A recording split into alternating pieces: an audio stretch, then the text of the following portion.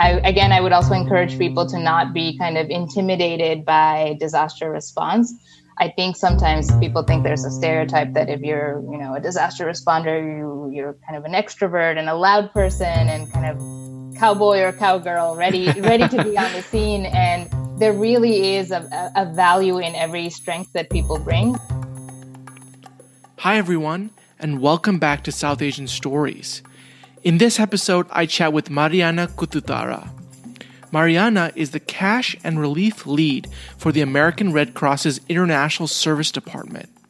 In this role, Mariana is responsible for providing technical and operational assistance to American Red Cross-funded projects supporting disaster preparedness and response across the globe.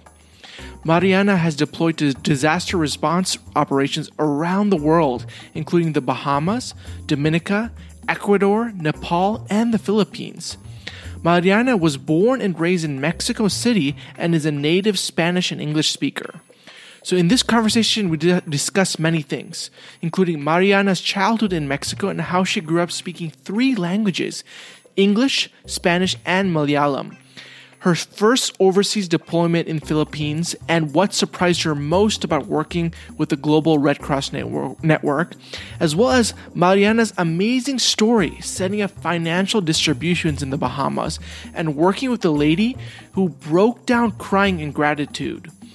It was absolutely lovely to chat with Mariana. Think you'll really enjoy this one. Without further ado, please enjoy my conversation with Mariana Kuthutara and the American Red Cross. Mariana, welcome to South Asian Stories. We're so pumped to have you. How are you doing? I'm doing well. I'm really happy to be on your podcast. So thanks for having me. Yeah, so for people listening, you've heard the bio. Mariana has done some amazing work through the Red Cross, and, we can't wait to dive into all those stories and more. But I want to start way at the beginning. Reading your bio, it sounded like you grew up or were born in Mexico City. Can you tell us a little bit about your childhood? What was it like growing up in Mexico City and, being South Asian in Mexico? Yeah, so my parents immigrated to Mexico about 40 years ago. So my sisters and I were born and raised in Mexico City. That's where I spent the bulk of my childhood. I am the second of 3 daughters. So I would say that my life in Mexico and as an Indian, I always felt it was kind of normal to have a fusion-y life. Yeah. And I still see kind of bits and pieces of that even now as an adult. But, at home when we were young, and this is still the case when we go home, we'd have idlis for breakfast, enchiladas for lunch, and then, a salad for dinner. So I think it was always a type of a fusion-y life. And I remember, I didn't realize in my nuclear family that felt normal. I didn't realize how it was a little atypical. But I remember a friend telling me, he called when I was in high school, and in Spanish, he asked, hola, ¿puedo hablar con Mariana? And my dad picks up the phone, and then he's yelling at me, but in Malayalam, and says, Priya, someone's calling you. Yeah. And then, I answer the call, I talk to my friend, and then hang up. And in English, my dad is asking me, why did that boy call? And in Spanish, I'm telling him, it's, it was for a class assignment. Estábamos trabajando en un proyecto. And that, for me, that kind of English, Malayalam, Spanish mixture was really normal. But I had a friend a couple of years back who was visiting us, and she stayed in our house, and she was watching us all talk, and she was like, I don't think you realize how you guys transition, but that, that was my childhood, kind of jumping around from culture to language.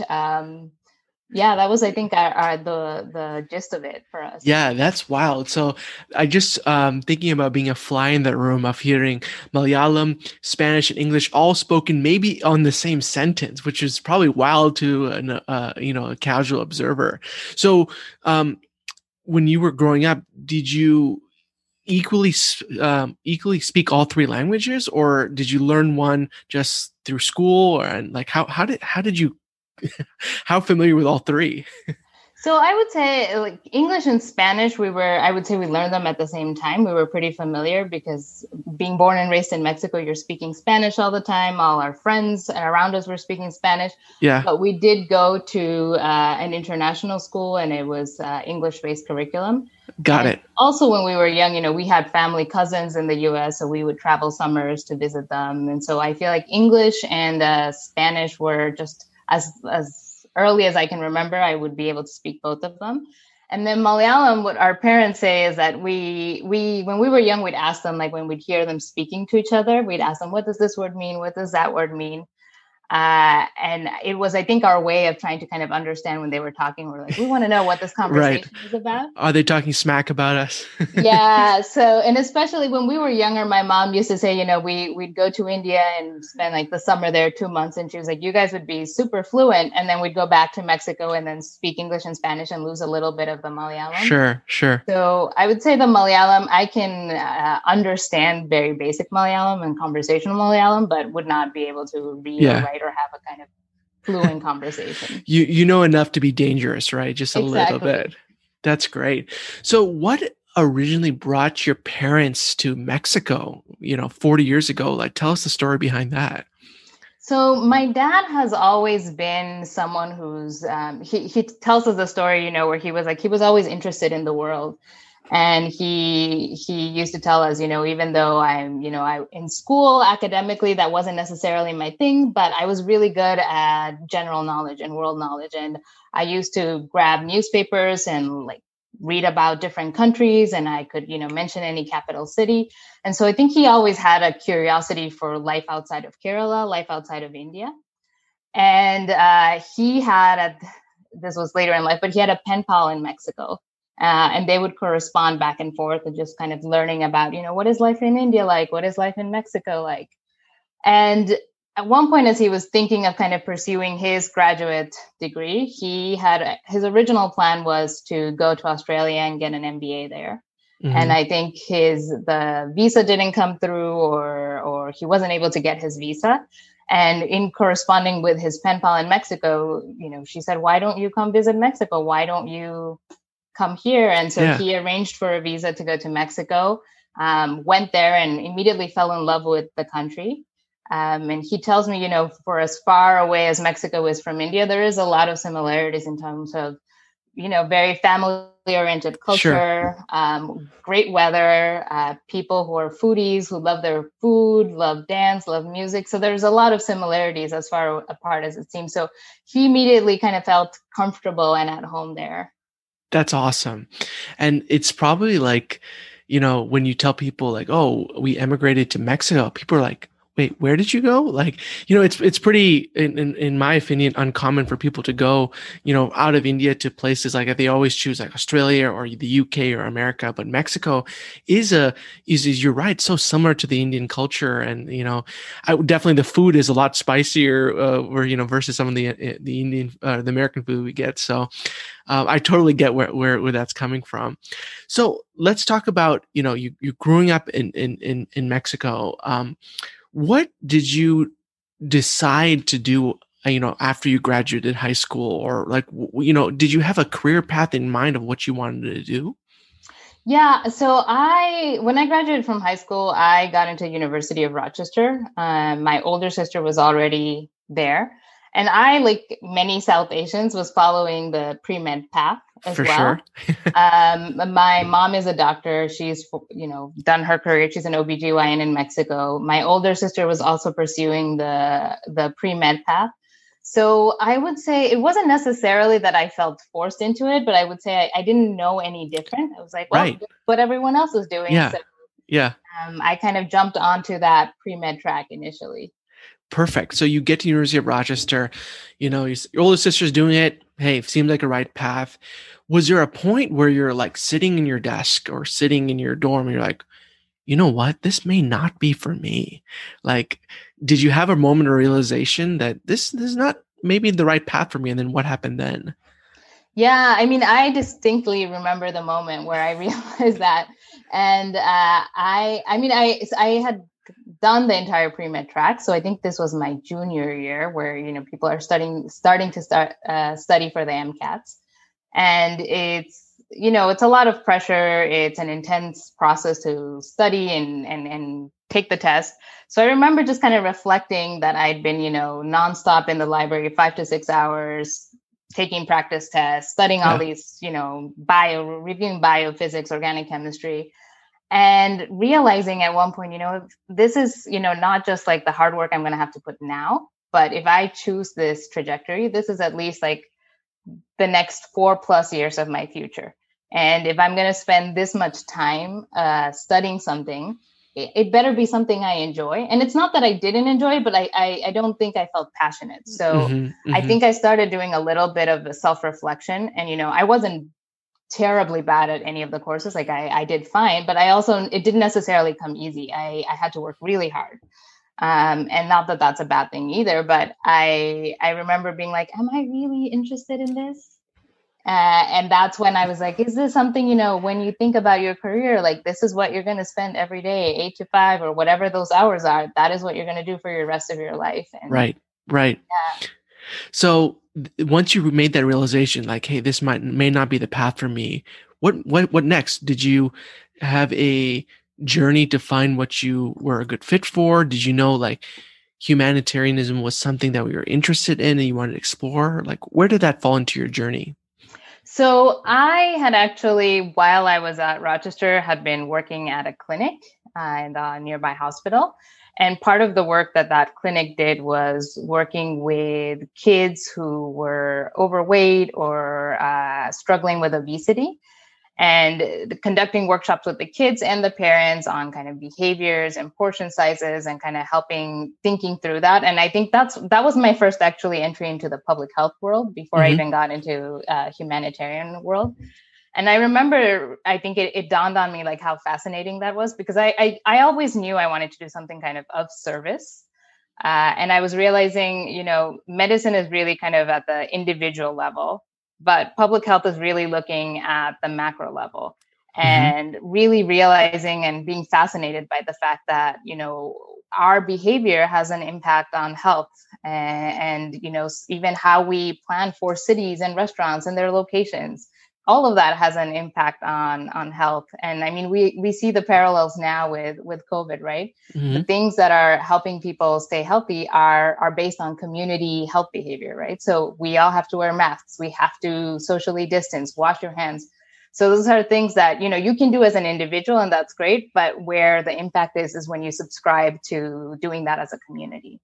And so for me, that fascination of like health is not just an individual thing, but it has those ripple effects across your community. That's where I kind of, I started thinking, I really want to explore this as a career option. Yeah, that's awesome. I love your point of like, sometimes healthcare can be individual versus the macro, and you can help communities and wide swaths of people with, some of the impact you have. And I'll tell you, like the American Red Cross, like, people hear about this and it's like this behemoth of this organization that feels like anytime something bad happens, the American Red Cross is there, right? It's like, in my opinion, it's like the first responder. It's like the 911 to the world, right? So did you immediately get involved with the American Red Cross when you figured out this is the path you want to go, or where was that in your steps? So after that was, I joined the Red Cross a couple of years, a little later into my career. So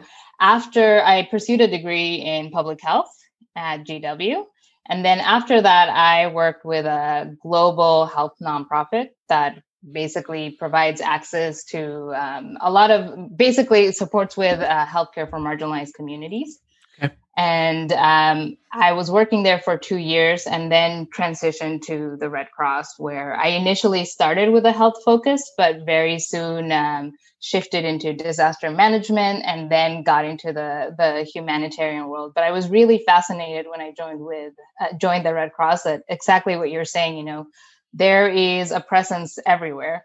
And I even remember from my childhood in Mexico, when I was in school, we got first aid classes and CPR classes, and the Mexican Red Cross came and, gave us those classes. And then coming to the US and I remember when I applied to my Red Cross job, it was as a program officer for Caribbean health programs. So just being fascinated, that it's a global network and that we're all kind of supporting each other. So I knew that I wanted to stay kind of in the international space and that the Red Cross was a great opportunity for that. Yeah. It's like the impact they have worldwide is just incredible, right? So tell us this, like you work at the other nonprofit for a couple of years. You come into your first year at the Red Cross. People see it from the outside and they see this big organization, but what was it like on the inside? Tell us your first week, first day, like anything surprised you about joining the organization, and then and tell us about like your first overseas involvement. Yeah, so I would say what surprised me, that's a good question. I think what surprised me is realizing what, the degree of what a global network it is. Okay. Again, I joined and we had programs. We were supporting programs in the Caribbean, in South America. We're working with the Global Red Cross Network. So just this fascination of, it's not just me working with fellow American Red Crossers, but working with colleagues from Ecuador, from Philippines, from Nepal, from Geneva. So just kind of I think I was fascinated with just the exposure I had to how many different people all over the world, all kind of united by one mission. And then just everyone, what was fascinating too is just and I'm still fascinated by this, is everyone has kind of a different background or a different skill set, but it all comes together in support of a response operation. So, you have people who are really good in data analytics. You have people who are really good coordinators. You have different kind of backgrounds, again, and fields that come together in a response. And to me, that's always been fascinating and inspiring. Yeah. So so let's walk us through a scenario, right? Let's say, and let's use the Philippines as an example. Something like a typhoon or something happens in the Philippines where they need the help, need the support. What happens to mobilize a big organization and provide the right relief, coordinating the people, the money, the supplies? Like, can you give us an insider look at what that is like? Yeah, so when we respond internationally, we respond when it's a disaster that has exceeded a given place's, scale or capacity to respond. Okay. So they're requesting the kind of the support of the of the Red Cross family. And so in this case, in disasters like the Philippines, like Nepal, like Bahamas, where we've supported those disasters, that's a scale where that local Red Cross has requested that support, and we need the bigger family to come in and help us out. And usually different Red Crosses across the globe have kind of different expertise or skill sets. And American Red Cross is always a keen partner in supporting our kind of global family. So with the Philippines at that point, one of the big programs that was being implemented in the response operation was a financial assistance program or a cash program. So this is literally giving financial assistance to affected populations. And part of why we do that is, again, because it just provides flexibility for people to recover in the way they need to.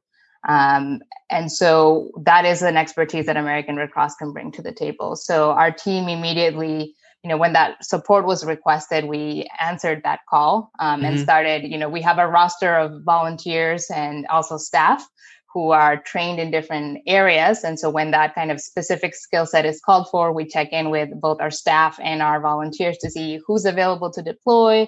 Are you ready to go to the Philippines? So in the Philippines, when I deployed to the Philippines, at that point, I wasn't part of our response team yet, but I was in our response team's roster as a staff member. Got it.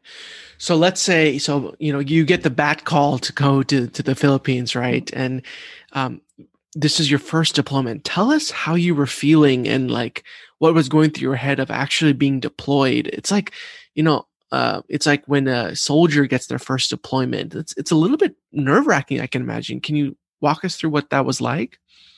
Yeah, it was definitely nerve-wracking. I also remember that there was a point before I deployed where we still weren't sure if I was going to deploy or not. So while we were not sure, this was during a couple of weeks before Christmas time. So I remember I had already booked my ticket to Mexico and I told my mom, yeah, I'm going to be there. And then when I got the confirmation that you're going to deploy, I called my mom and told her, I'm only going to be there for 2 days and then I'm going to fly to the Philippines. It is. I would say it's nerve wracking, and I don't think it changes from the first response to now. A couple of response operations I've supported in. It's always nerve wracking, and it's you're trying to imagine what am I gonna see, how am I gonna help. But I think what gave me peace of mind is we had a big team there, not just American Red Cross team, but again the global network of the Red Cross. And I knew if my team is sending me there, it's because they have confidence I can do the job. And I've always been, someone who learns by doing, and I can, figure it out. So there's a comfort in always having kind of being nervous, because I think it keeps you on your toes. But at the same time, you shouldn't let it be like a debilitating fear to the point where you backtrack. Yeah. So there's always kind of that fear of the unknown. But I was like, if I don't, I work for a disaster response organization. If I don't understand what it's like, then how can I continue growing here? Yeah. One of the quotes I always go to is like, if you're nervous about something, that means you care, right? You care enough to be nervous. So you cared so much about doing the best job you can. And that's why, you had little feelings of anxiety that, were percolating. So talk us through, you get on that plane from Mexico, Christmas time, to the Philippines. You land in Manila, I assume, or somewhere around there. What next? Like, walk us through what that was like when you hit the ground and, boots on the ground. So we first landed in Manila, and it's typically, at least in these kind of disasters, it's a big operation, right? So even though I'm there with a hat of helping provide financial assistance and helping the Philippines Red Cross with that, we have so many other people who are experts in information management and ITT and different expertise, right? So it's a big operation. I reported at that point to my team leader, who happened to be also a colleague from American Red Cross. And so she assigned me to Aklan province, which was in the Philippines, Western Visayas Island. And she said, you are going to be responsible for supporting this branch of the Philippines Red Cross with their financial assistance that they're providing to the communities in the nearby area. And it's a little bit of a kind of, again, like I was like, okay, that's what I'm doing. And and kind of facing it as you go. But I remember kind of asking, how is it going to be? What are we going to do? And I think what you have to remember in disaster response is that things are going to change very quickly. So obviously you have kind of a macro level goal of setting up the program to be able to provide financial assistance to the people who've been affected by the typhoon. But then how that happens will vary from place to place. So it was kind of taking it one step at a time. I remember once I got to Aklan province, what really gave me a little bit or helped me settle my nerves was I met the chapter of the Philippines Red Cross, the staff there, the volunteers who were there. And they were just wonderful people. And it was amazing just to see that, again, people who are taking some time off work or were students, but they wanted to help and support. And so they were ready to kind of get to work. Yeah. So that was wonderful. And as soon as I saw the amazing people I was working with, I stopped worrying. I knew that, whatever it is we have to do with this team, we can figure it out. Right. Together we are stronger. Exactly. That's amazing. Can you tell us what are your favorite memories from that deployment? Any stories or things that come to mind?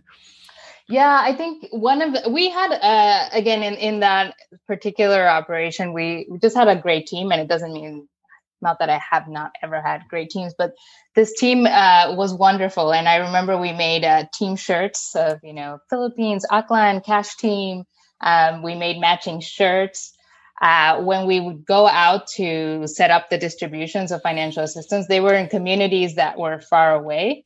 So I remember for one of our trips, we woke up at 4 or 5 in the morning, took 3 hours to get there. We set up our financial assistance distributions. We're there all day, came back, and the volunteers we were working with, can we stop by and get some McDonald's? And I just love that, because for us, when I was growing up in Mexico, getting McDonald's was also a treat on the weekends, right? Yes. It was like what was super exciting for us.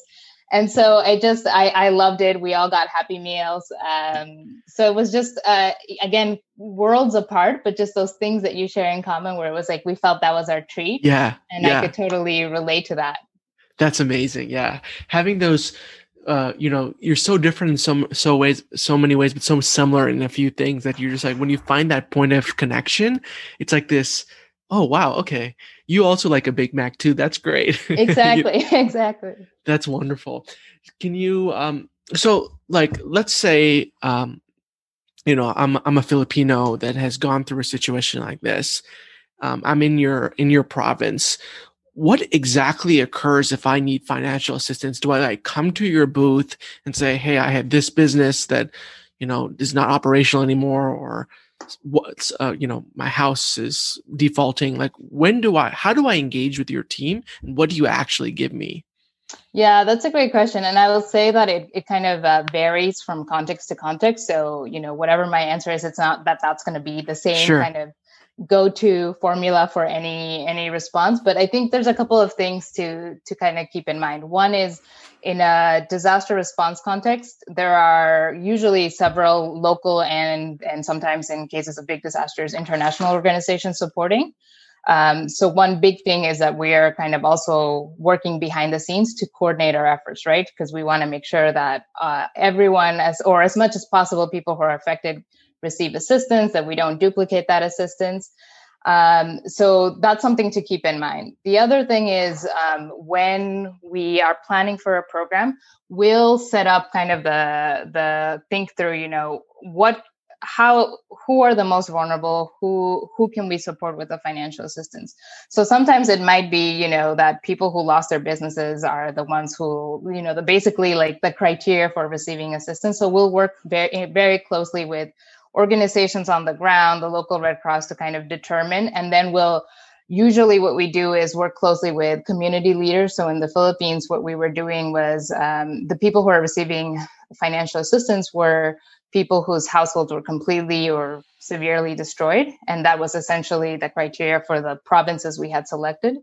So we went to those villages, we talked to their community leaders, and we'd ask them, we need support, we need to basically, these are the people who will be receiving, and the community leaders would help us organize that. Got it. Okay. And was there any times where you felt like you had a particular story that like really stuck to your heart, that you felt good about being able to provide direct service or relief? Anything comes to mind? Yeah, I would say my most recent deployment, last year, to the Bahamas. I was there on our first round, so right after the disaster, or right after Hurricane Dorian had made landfall, and I was one of the first teams to get on the ground. And towards the end of my time there, we were able to set up the financial distributions. And I remember, as people were walking away we were issuing prepaid cards, they were crying, and I was concerned. I was like, did we do something wrong? What's happening? And it was just crying from relief of just, feeling like there was some breathing room. I particularly remember the story towards the end of one of our distributions, or the end of that first distribution we organized. This one lady with 2 young kids, she had come as we were basically closing things up, and, got to the door, and she said, "I'm so sorry. She had evacuated from her island, which had been completely destroyed. So she wasn't familiar with New Providence Island, where we were in. And so she had been looking and trying to figure out how to get to our distribution site, and it took her some time to get there. And so finally, when we provided the financial assistance, she sat down, broke down and cried. And, I remember her saying, this is the first time I feel like, I know what I can feed my kids for tomorrow. I think it's the first night I'm going to sleep soundly, for the first time in a long time since this has happened. That was so touching. And I think it was for me, a good reminder as well, is like keeping what's important in mind, because sometimes in the context of a disaster response, you have so many things that are going on, but at the end of the day, you're doing this to help people out who've gone through a traumatic event. and just seeing her relief and her happiness, it just made everything great. Oh yeah, I can imagine when you see her face and just the raw emotion, right? With the tears streaming down her face and the simple act of being able to provide for your kids, right? Giving them the meal, something that sometimes we take for granted. And like, when we have hot meals and hot showers, it's just like some people will, it's a huge, huge deal for them. So that's amazing that you're able to have that impact. So how many deployments have you been on, since the first one in the Philippines till now? Yeah, I would say it's around 6 or 7. So I've deployed to the Philippines, to Nepal, to Ecuador. I deployed twice to Dominica, and recently to Bahamas. So I've been to 6 or 7 deployments. I think I'm forgetting one, but wow, around 6 or 7. Yeah. How do you think you've grown, Mariana, from each of the deployments? Have you learned something different about yourself, or how to be more effective in your role after every time you go? Yeah, I think I would definitely say that every deployment or every response operation I've supported has been completely different. So one thing I've definitely learned is never to kind of go in with pre-planned expectations. I've heard the saying from someone who used to say that their boss used to say, just because you've been to one disaster response operation, that just means that you've been to one. It doesn't mean that you've been to all of them. And I think that's so important to keep in mind, because just because you've had one experience in one context doesn't mean that those kind of things are going to replicate themselves in another situation. So I think primarily I would say what I've learned is just to be ready for the unexpected, to always plan and prepare, like never be overconfident. Yeah, I would say those are the key things. Yeah. And it's like, I love the point of every situation is unique, right? Every culture, every community, every disaster is its own place. So you have to use the experience you have of what you gain, but look at it with fresh eyes every time, because the problems may not be exactly the same. So that's it, honestly, you have to be adaptable enough to take on every situation you're in. Yeah. I would love to ask about how do you manage your own sense of mental health, happiness, personal life, given the immense stress and just what the situation asks for you? Have you thought about how do I keep myself sane or keep myself together in situations that could be really high stress like this? Yeah, I think it's a great question, because it's something that's really important to keep in mind. Otherwise, you risk kind of burning out.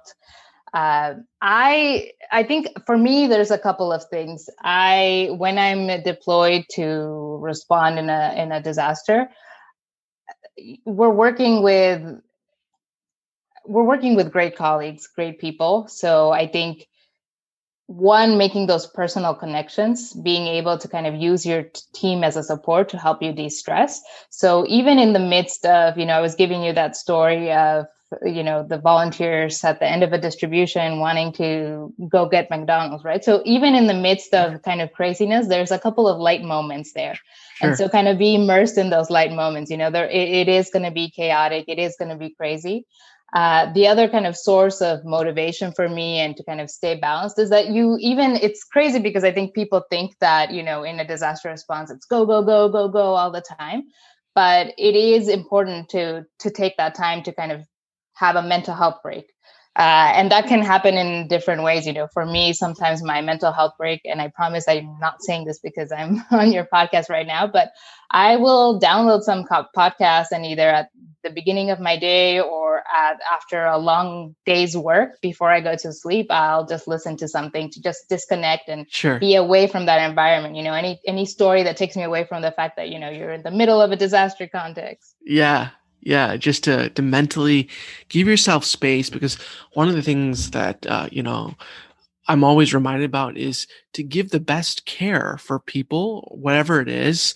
You have to be the best version of yourself, right? Exactly. If you're at 50% or 25%, like there's no way you can give more of yourself to the other people who need it if you're not 100% yourself or close to it as much as you can. Yeah. And there's very like practical things that, even when we train people to deploy to disasters, there's a lot of kind of practical things that seem small, but are just so true. And some of them are, one of the things that I do before I go out to respond to a disaster is take care of your life admin stuff, right? Pay your bills, coordinate anything, cancel appointments, because you don't want those kind of life stresses to be hitting you when you're focused on a response operation.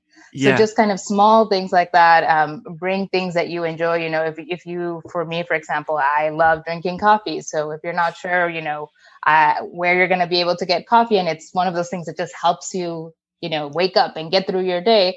I pack with me little like instant coffee things. So I think it's just also keeping that in mind and making sure, again, do what you need to do to guard your mental health. And also flag it when you're not feeling. Our team has always been great about, if you're feeling tired, if you're feeling a little burned out, then flag it, because there's always someone that you can send after you're there to continue the work, to continue supporting. But as you said, if you're burned out, then you're becoming more of a problem than a solution. Totally. Right. Like, they may need to send someone to save you, right? Or to exactly. help you. So talk to us, what is your current role and what are you currently passionate about? Because, you've done these deployments, you've seen a lot, but are there any things, can you give us a peek under the hood of what's next, of what you're excited to go tackle? Yeah. So in my current role, I'm the cash and relief lead for American Red Cross. So basically what that means is for any international emergencies that we're responding, during a response context, I'm helping either send teams or myself to deploy and support disasters and providing that remote technical support. And when we're not responding actively to a disaster, then we're doing all our preparation work. So thinking through how can we respond better? How do we improve the efficiency, the speed, and the quality of our response? So those are some of the things I'm working on that I'm really excited about. One of the things, for example, now with COVID having affected all of our ability to travel and working remotely, we are really, it's really pushing us to be creative and think about how can we expand like volunteer deployments or remote deployments, we should say, and what does it take to remote deploy? So exploring kind of out of the box things. So I'm excited to see, we're still kind of thinking through that, but I think, if there is something that COVID has taught us is that, you won't always have the ability to travel. So I think just looking at seeing how we can continue to provide remote support or assistance for disasters in creative or different ways. Yeah, that was going to be my question, is like this pandemic has really turned so many things on its head. And the hard part is, as you said, is providing relief, which you normally had a playbook for, is completely changed because of lack of travel and then just exposure to the virus. So can you talk through what are those creative solutions that you've been able to come up with to help with, remote help? We're basically kind of setting up networks of almost like a helpline. So one thing to keep in mind is that, even though, again, we're responding when there is a need for international support or assistance. So when we activate someone to remote support, then that person is kind of on the deck to do some of the behind the scenes work, to do some of the research, to really, if you have someone in an affected place that's on the ground going out and getting a lay of the land, then if you're behind the scenes in your computer, then you can start doing some of that planning or organizing that data. So I think there's a lot of ways that we're exploring how we can continue doing that. That's awesome. Yeah. And I think just to keep the wheels turning and finding ways to provide the most impact you can, despite what's going on, like that's very commendable. That's great. One question I've always wanted to ask is how. So you guys provide financial relief to these communities, where does your funding come from? Like, how does the Red Cross, get the money to help support these communities of need? Yeah, so the Red Cross receives funds from the public. So people, especially big disasters, people log on to redcross.org, donate, and then we also get funding from companies who will want to also do something and provide assistance. So they will also donate their funds. And usually, especially when we're responding to an international disaster, there's funds coming from all over. So that's coordinated through our kind of family network, the International Federation, because again, our job is to really support the local Red Cross in their response and make their work easier. So we're kind of coordinating all of that and providing the resources, the financial resources and the technical support as needed, and making that kind of coordination process less cumbersome for them. Right, because sometimes it's just a hassle to not only provide support, but the administrative part of it, of coordinating where all that money is and funneling in it and getting into the places which need the most need. That requires a ton of work and needs dedicated support. So that makes a ton of sense.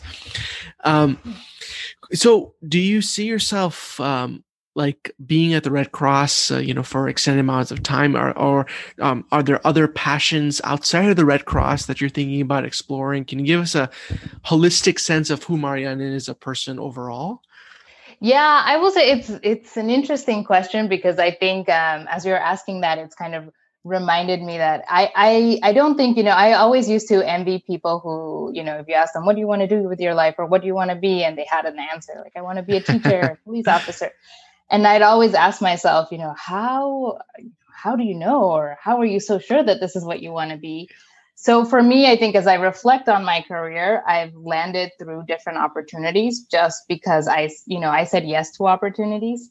Looking back again, I started with a pre-med track and then switched and said, okay, let's go into public health. There's, something interesting here. And then from public health, as I was joining the Red Cross, I transitioned into disaster management and then disaster response.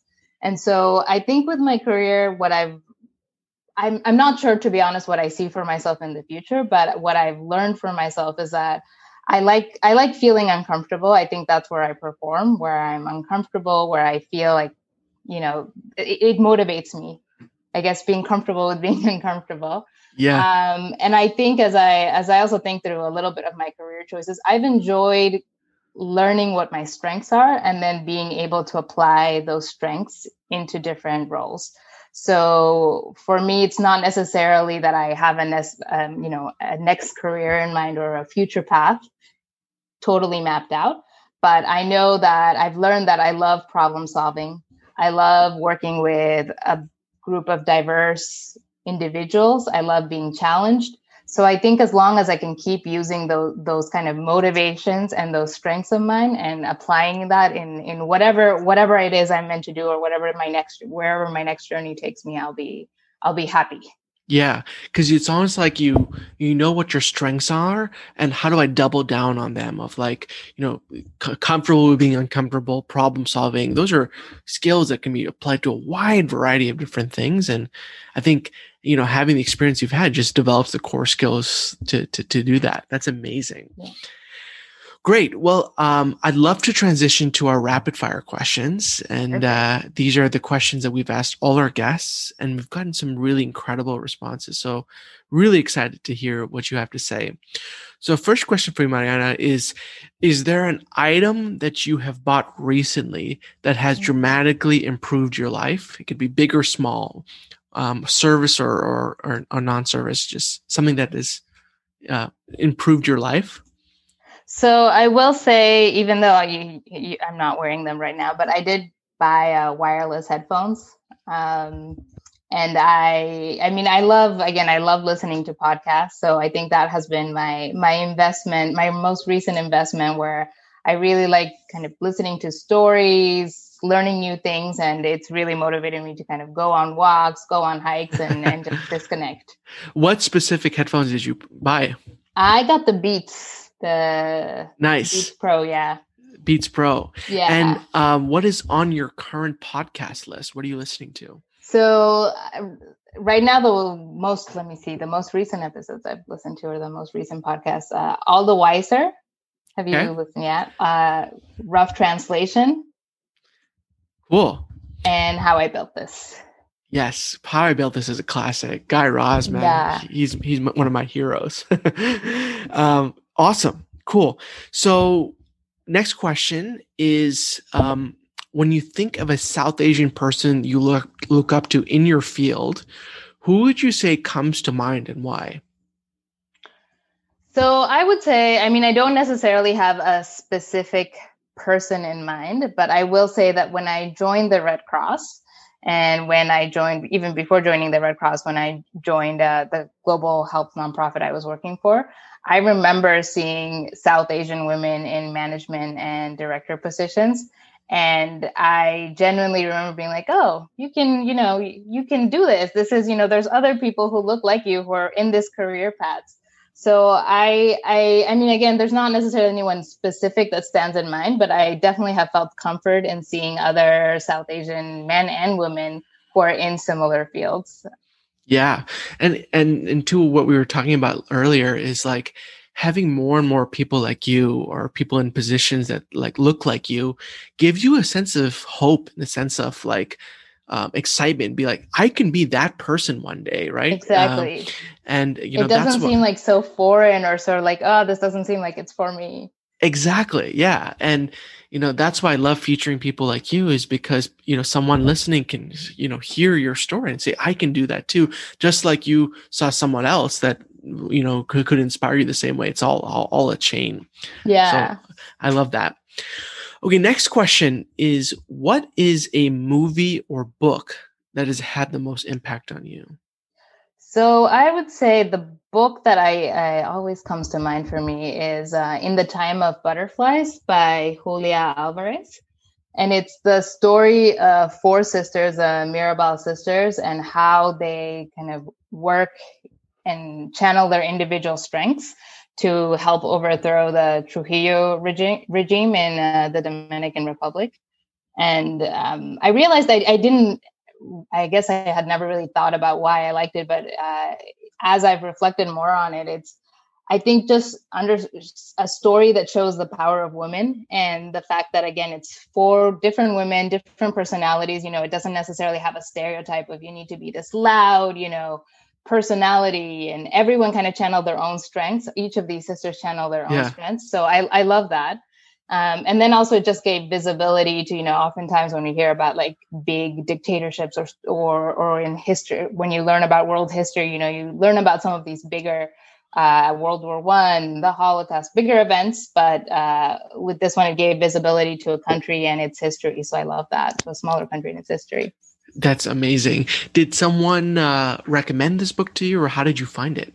Yeah, so I actually, when I was in high school, I loved playing a lot of sports. So I was in our basketball team. And one of the things we did in high school was we traveled to different areas in Latin American Caribbean and kind of hosted a little Latin American tournament between high schools. And so this was in the Dominican Republic. We were staying with a host family, and that host family gave me that as a gift before leaving. So that's great. So it stuck with you for a while. That's amazing. Yeah. It's cool. It's an amazing book. I highly recommend it. Awesome. Yeah, that I'll definitely check it out. Okay. This question I love, and I'm excited to hear your response. What specific piece of advice would you give an up-and-coming South Asian person who's interested in humanitarianism, interested in joining something like the Red Cross, wants to get more involved, but doesn't know what to do? What advice would you give them, and why? I would definitely encourage them to first of all, to find volunteer opportunities. Okay. So, for example, with the Red Cross, you can log on to redcross.org. There's we have a kind of a tab for volunteers, and you can even take a quiz to kind of figure out, what volunteer opportunities can I match up for. So I would just say, look for those volunteer opportunities. It doesn't have to be with the Red Cross. It can be with any other organization, but find those opportunities. And don't wait till, a big disaster hits to volunteer, right? Because oftentimes it's the big ones that get the visibility, that get the media attention, but there's also smaller disasters. There's home fires, there's kind of flooding in restricted areas, and it's still people who need help, who need visibility. Yeah. And so I would definitely recommend people to even now, if there's, nothing going on in your community, I'm sure there is something that you can support with, whether it's to prepare for a disaster, to respond for a disaster. I would also encourage people to not be kind of intimidated by disaster response. I think sometimes people think there's a stereotype that if you're, a disaster responder, you're kind of an extrovert and a loud person and kind of cowboy or cowgirl ready to be on the scene. And there really is a value in every strength that people bring. So if you like being the behind the scenes person, if you're a little bit more of an introvert, you can still be valuable in a disaster response. If you are really good with talking with people and, and having that one-on-one relationship or connection with individuals, then you can also be good at disaster response. So I think it's don't feel that there needs to be kind of a profile for humanitarian work, and definitely find opportunities to volunteer and or to intern with humanitarian organizations. That's great. One follow-up question on that is, do you recommend any type of formal education or background? Like, I know you got your master's degree. Any sort of that do you think is a requirement or something that's good for people to look at if people want to attack it from an education standpoint? Yeah, I mean, there's definitely, I didn't necessarily go into a degree on disaster response, but I did come from a public health field. Yes. So I think kind of just, from an academic perspective, going into international development, those kind of careers, because I think it just gives you a global view. And especially if you're thinking of international disaster response versus domestic response. But I would also encourage people, there's, if you go to ifrc.org, the kind of International Red Cross webpage, there's a lot of learning courses that people can subscribe to. Oh, cool. And you don't have to be affiliated, or you don't have to be employed by the Red Cross to subscribe for those courses. So I think there's a lot of opportunities to learn, a lot of talks and webinars that people give just to kind of, get your feet wet on what is a disaster response like? Yeah. How do I define this and what actually happens? Or they can just listen to this interview. Exactly. Wonderful. So any final ask for the audience, anything you'd like to close with? Yeah, I would just tell people, take risks, step out of your comfort zone. I would say also follow your gut. So, when you're feeling like this might not be for me, as you're thinking through your career choices, or if you're feeling, I'm ready for a change, listen to your gut, and then have confidence that the rest will work out. And even if it doesn't work out, it doesn't work out for a reason, and you will survive. Yes. There's a path for everyone. Exactly. Where can people find you if they want to learn more about you specifically in your story?